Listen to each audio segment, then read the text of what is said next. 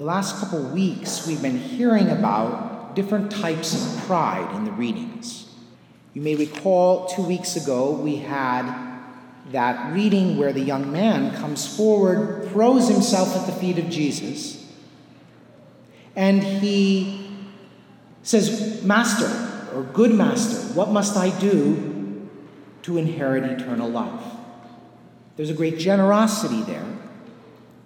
But what kept him back was his riches, a certain pride in what he had.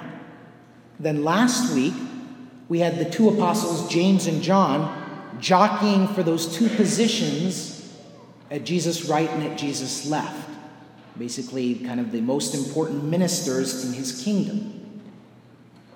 And the other apostles reveal that their hearts aren't in the right place either, because they're listening with attentiveness to how Jesus is going to respond. And when Jesus tells them that position is not mine to give to you, they immediately jump on it. So we see there a pride in what they are, or a pride in what they want to be, in their social status. Now, today, the pride that we see, it's perhaps not as explicit in this gospel, but nevertheless it's there, is an intellectual pride. A pride that comes from thinking and knowing without the light of faith. Now, before I go into that in more detail, I want to quote that saintly archbishop and orator, Archbishop Fulton Sheen, on how he talks about Christ atoning for these three types of pride. "Thus did he atone for those who are proud of what they have, by having nothing and becoming the universal poor man of the world." Think about it. Christ is born in poverty. He even says during his lifetime, the Son of Man has nowhere to lay his head. He renounces possessions in order to be totally devoted to the gospel, but also to atone for our pride that we take through our possessions. Continuing on, he says, reparation had to be made not only for the pride of wealth, but also for the snobbery and pride of social position. The world is full of those who, through either the accident of birth or circumstance, we might even add those who seek to make of themselves or advance their social position, these people who count themselves better than their fellow men and who glory in what they are. These two he atoned for, not only by veiling the glory of his Godhead under human form, but also by the most poignant social abandonment. The very beginning of his life bears the record. He came unto his own, and his own received him not. Cities abandoned him. Bethlehem refused him an inn. Nazareth drove him from its gates.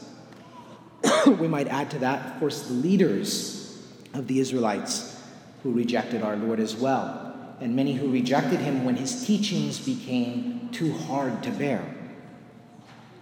But then finally, and this is the third type of pride that our Lord atones for, finally, he atoned for the intellectually proud,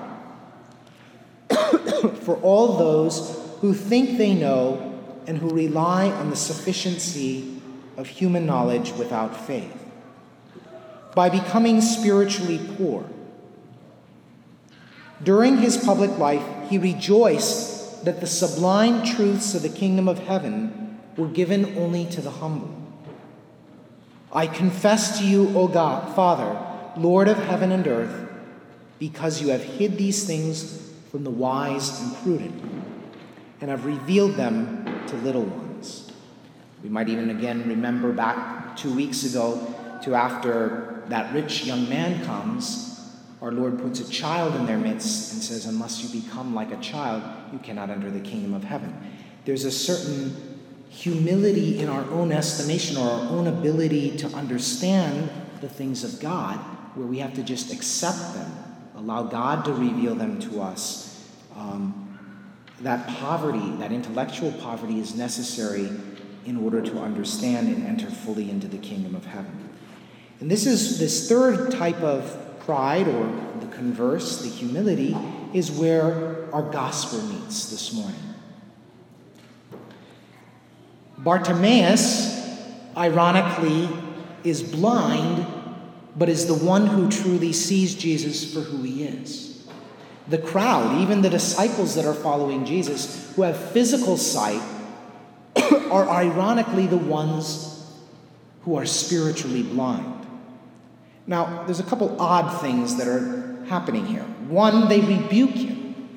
We might think, well, telling him to be silent. Why are they rebuking him? What's the matter with this man calling out? Are they just so hard-hearted? Presumably they've seen many of Jesus' miracles already. They're telling him to be silent. Could they not really care?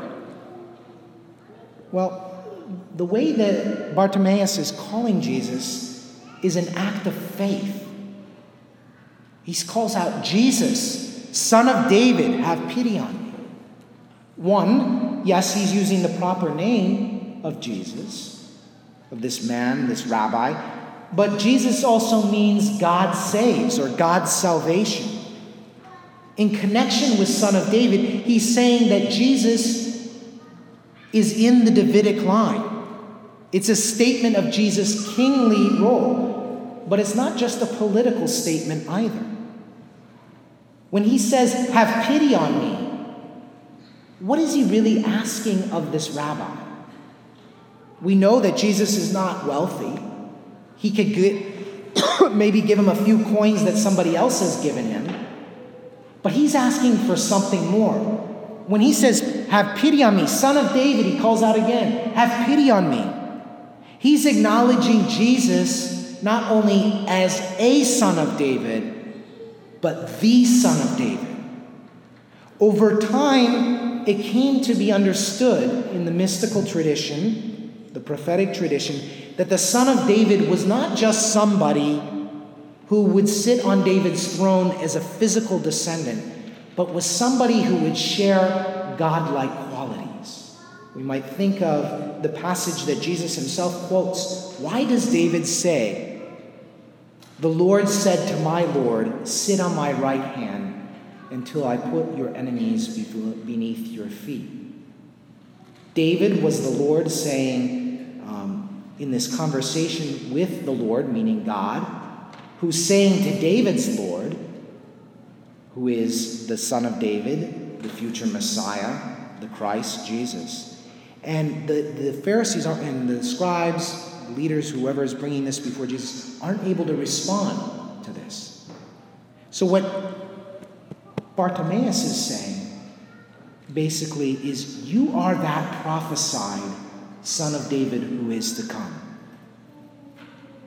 And the people can't bear that, because what he is saying is identifying Jesus' true nature, true mission. And so they try and silence him. They're embarrassed by that. They're not sure. How is Jesus even going to react to this? But Jesus stops and says, "Call him. Take courage. Get up. Jesus is calling you." If you listen to those or watch those 2 Minute to Virtue podcasts or whatever they are, the one for this weekend was done by Father Noah Mori. He's been doing the ones for October. And in there, he makes a very keen observation. Bartimaeus, when he gets up, throws aside his cloak. Now, that may just seem like a little aside that Mark has thrown in here, but there's something very important about that. He's a blind man. To throw aside his cloak means that he may not be able to recover it. That in the crowd, it may get taken up by somebody else who's poor, who wants to take advantage of Bartimaeus being blind. It might get trampled on, it might get kicked, moved. And Father Noah said that he throws aside his security blanket, quite literally, springs up and runs to Jesus. Now, Bartimaeus, besides being physically blind, is also a challenge to us. In his physical blindness, he has great faith. And Jesus even says to him, "Go your way. Your faith has saved you." He receives his sight and he follows our Lord. But he's a challenge to us because in his blindness, he stands saying to us, where are you sitting by the side of the road in your life? Are you calling out to Jesus? Or are you like the crowd who says, "Be silent"? Maybe telling yourself. Are you willing to throw aside those things that you hold as security blankets? Those things which you're familiar with, but are actually holding you back from trusting the Lord? Are you willing to risk everything? What other people will think, even physical comforts, even physical securities. There are some things that we hold to that we probably have some kind of hunch that this is not exactly the way it should be, that we should be more trusting in the Lord, but we fail to do that. Now, it's easy to see in others even how these three types of pride progress. For instance, how often somebody who becomes rich is successful. Perhaps, maybe even somebody who's a sports idol or an entertainment icon becomes well known, they make money, and they make a name for themselves. And so their pride, their wealth, what they've succeeded in, can then also become a source of being led into higher echelons of society and what other people think of them. That type of pride can often then lead to where somebody's been successful, people will come to them and say, "Well, how did you do this? And what's your wisdom on life?" And it can even lead to a certain kind of intellectual pride there based on what they've done or success in another area. It's easy to see that in other people, but the same is true for ourselves.